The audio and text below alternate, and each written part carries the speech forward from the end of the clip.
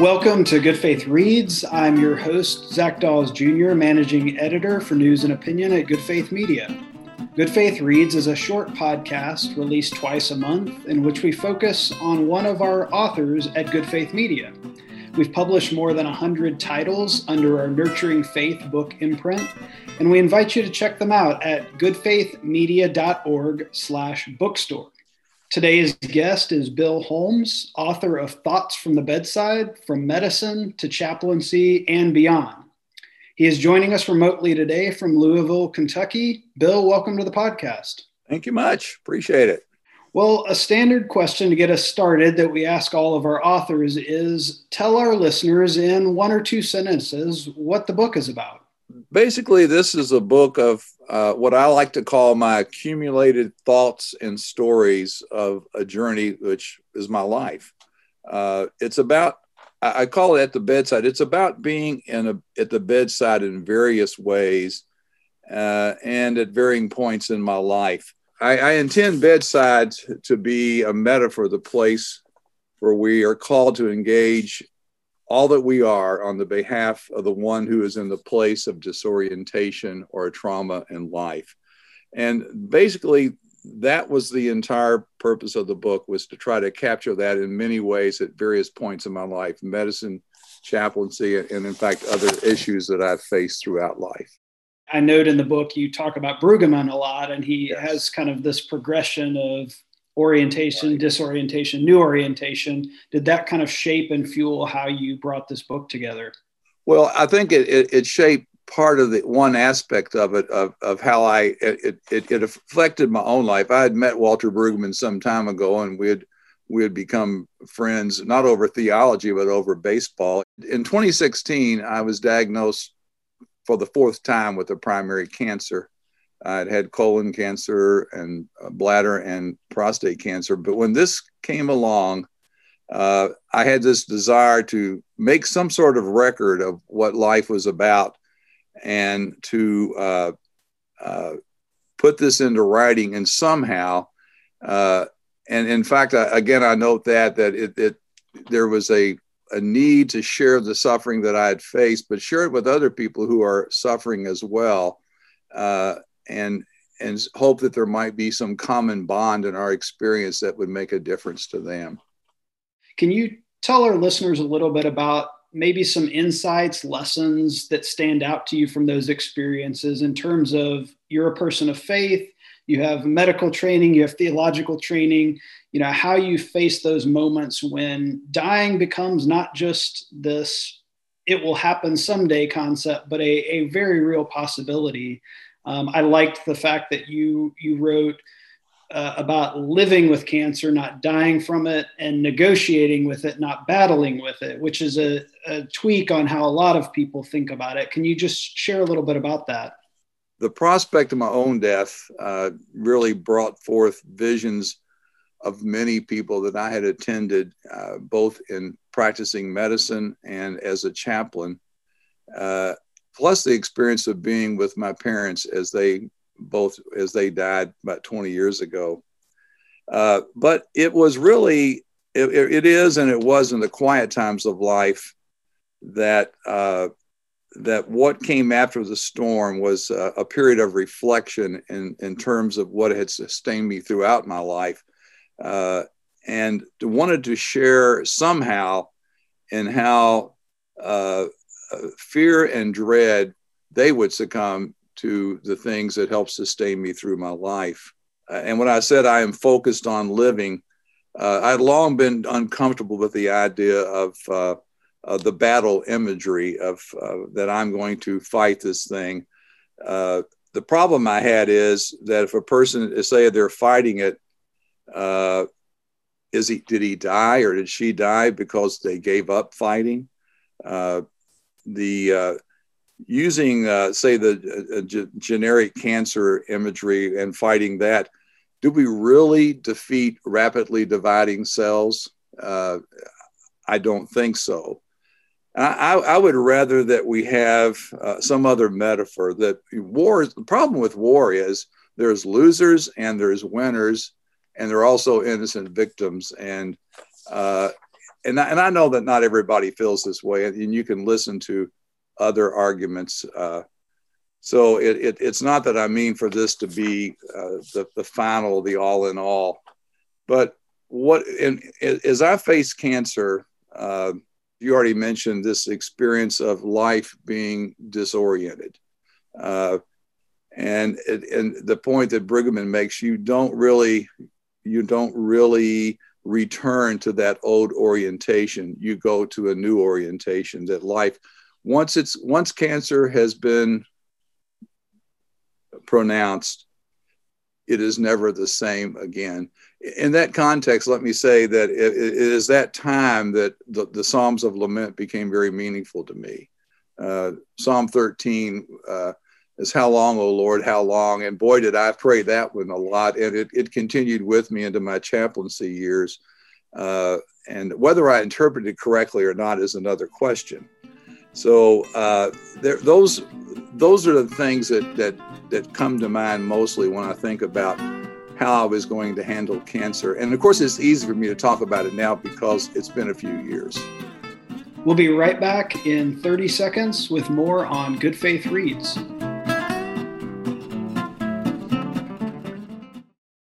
Lott Carey is proud to bring you conversations with some of the best and brightest pastors coast to coast. Our new podcast, Pilgrimages of Striving and Thriving, delivers wisdom from the Black church for the whole church. Find us wherever you get your podcast or listen online at lottcarey.org.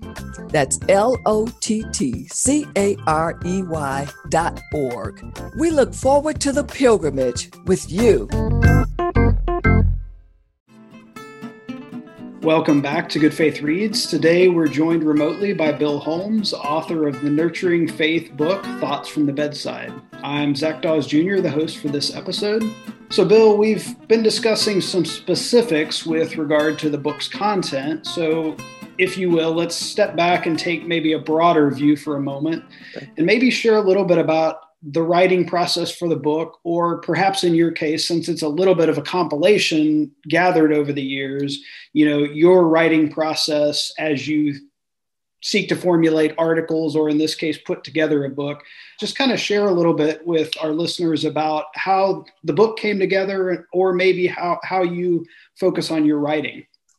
Well, in a sense, when I started the project, a lot of the things were already present in some form, because I had for years kept a notebook that I called Scribblings.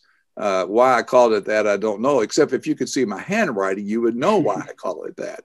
But some of these were printed out. Some were just brief words, a paragraph, a thought, a brief essay, sometimes a longer essay, or there were things written for other purposes that I modified and incorporated in the text. Kind of sticking with this idea of, how the book came to be, we talked about death and dying being a key part of the book, but you also talk about community, heaven, hope, as you already mentioned. There's also chapters on poverty, racism, prayer, miracles. So maybe just talk a little bit about, how you came to focus on those topics. Are those particular subjects of great importance to you? How did you come to put that together in terms of the subject matter itself? I really did not intend for this to be read as to be picked up and you have to read it through chapter by chapter in sequence. It is not to compare myself to Pascal, but there's a collection of his thoughts, it's called Pensées. But I would like to have it so someone could pick it up and they've got a few minutes and they can read it. In fact, in emails and notes that I've received from people who have read any part of this during a medical a downtime in their lives, most commonly, the three things I've gotten the most comments about were on prayer, miracles, and community. And I'm sure they didn't read all the rest of it to get to it. That's what came up. So, and the other ideas that got into this came out of my own life. And as we grew up in somewhat, we didn't know we were poor, but apparently we were. And I experiencing Brown v. the Board of Education in 1950, 6 when the school was integrated, and the African American kids became my friends, and they still are. That has been a big part of my life in the civil rights movement, and the failure of my generation to do what was needed. I thought about what was important to those that I came in contact with throughout life. And that's why I said I had prayer and miracles in the effective community. There's a lot that goes on in the hallways and in the rooms, the waiting rooms of a hospital. I like to call those the foxholes of life. And there's a lot that happens there. So one thing I do want to put that's really not in the book, but the fact that so much that's in there arrives out of that are really the commonplace things in life. The commonplace I found to be full of meaning for me. But we often miss it because we're goal-oriented, or we're in our get her done mood rather than seeing what's going on through a different lens. And what I hope I've learned from life and reflects here is that things that are ordinary become the extraordinary waiting to be experienced. They're realized and felt inward. It may look usual things are going on, but something else is happening. I talk about attending the extubation of a man who's died from a brain hemorrhage. And that was my first time as a chaplain that I did that. And I often thought people walking by that room, there was just another extubation going on. But for me, it was the most profound, life-changing experience I'd had. It was that day that I actually became a chaplain, I think. It was experienced in an entirely different way. I've always liked to think that I've gone through life, I've stacked stones here and there along the way to mark encounters with what I call the holy or the divine or God, whichever one you want to pick. And these experiences have become that. And they weren't mine alone because I shared them with somebody else. It was their life. It was their life we were dealing with, not mine, but my life became different because of them. I hope that makes sense for whoever just heard this. So, but that is to focus on the things that we would see as common, but they aren't common. They're common if we aren't paying attention. Let me put it that way. That God's there speaking. The question is, are we there listening? An important note to all of our listeners, we at Good Faith Media are always accepting book proposals. Our authors engage with an experienced team of editors, designers, and marketers to produce and sell books on a variety of topics. So if you have a book proposal you'd like to run by us, head on over to goodfaithmedia.org/bookstore for more information. That's goodfaithmedia.org/bookstore. So Bill, your opening chapter offers an overview of sorts of your career, and then that career and experiences are kind of woven through the book. And I guess the word that came to mind for me was circuitous. As I thought about your path that you describe, you use the term nonlinear, and it struck me that you kind of had this internal tension between leaning toward theological based roles and leaning toward medical or science based roles.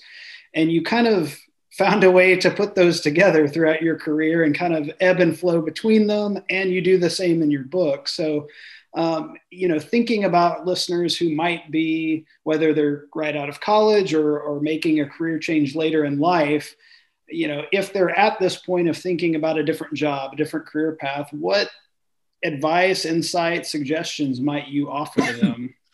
Well, when I was in college, a freshman at Vanderbilt, I interviewed over the phone Flannery O'Connor, the Georgia writer who had written like "A Good Man Is Hard to Find." And a friend of mine, I quizzed her about how does she approach her writing, and she used in her country voice. She said, "Well, I'm like an old hound dog, and I'm going along the trail, and I wander off into a bush, and I sniff around and say, that's not where I need to be. And I come back out to the trail, and I might go off to the other side." And I thought that explains my life. One of my mentors was G. David McClure, who was an ophthalmologist, who was also a lawyer and also could do about anything you wanted him to. But the way he put it, if you have multiple interests and possibly multiple gifts, then you have multiple responsibilities. So we are not who our vocation is. We are a person in and of ourselves.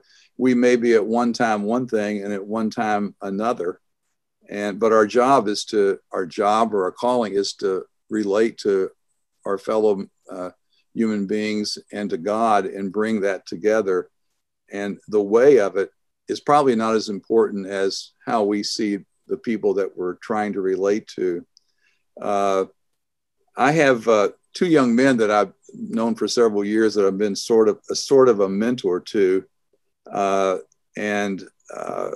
My message to them has always been follow your heart and follow your talents, follow your interests, and be ready to shift gears if you need to, or as I say, to back out from under the bush and get back on the path again. So when I started medicine, I did not know that one day I would go back to the seminary. I say back because I did 1 year before I went to medical school. But also at that time, I didn't know that my interest in theology and philosophy would be maintained over the years. And I started seminary not knowing that one day I'd pastor a church and be a chaplain. But there are aha moments that come along the way, and you just go with them and hope that you're right. Thanks for sharing those insights, Bill. It's been a real pleasure talking with you today about life and your book. So as we wrap our time up together, could you read a sentence or two from the book that you think is important for listeners to hear? One is from chapter 7 that I wrote. I wrote this in May of 2013, right before I was ready to have another GI surgery. And it is, life is a psalm. It begins with crying out, mixed with the joy of being, and it ends with thanksgiving. The in-between is a journey marked by giving and receiving, doing good and not so good, faith and doubt, rethinking and rebirth, repentance and grace, hope and love. I wrote that in May of 2013. And the other thing is, which to me goes along with where we are today, we have let technology control us in a sense. I'm not one who gets really excited about online education. I have this fear of waking up in an operating room and looking at my neurosurgeon, and he's getting ready to crack my head open, and there's a thing on his scrub suit that says the online school of neurosurgery, and I'm only kidding about that. But it's important that we know each other and God intimately. When we fail to give ourselves to each other by sitting face to face and listening to in a life-giving manner, we keep ourselves for ourselves as we hit send or post. I think we need to leave cyberspace. I think it's important that that we see and hear and touch and smell and know personally and intimately who the other person is. And boy, do I long for COVID to be over so that I can do that and do it with folks that I've known for years in the community of faith. Well, our guest today on Good Faith Reads has been Bill Holmes, author of Thoughts from the Bedside. The book, along with more than 100 other titles, is available in paperback at goodfaithmedia.org/bookstore and as an ebook at either Amazon or Barnes & Noble. Bill, again, we really appreciate you being our guest today. Glad to be here.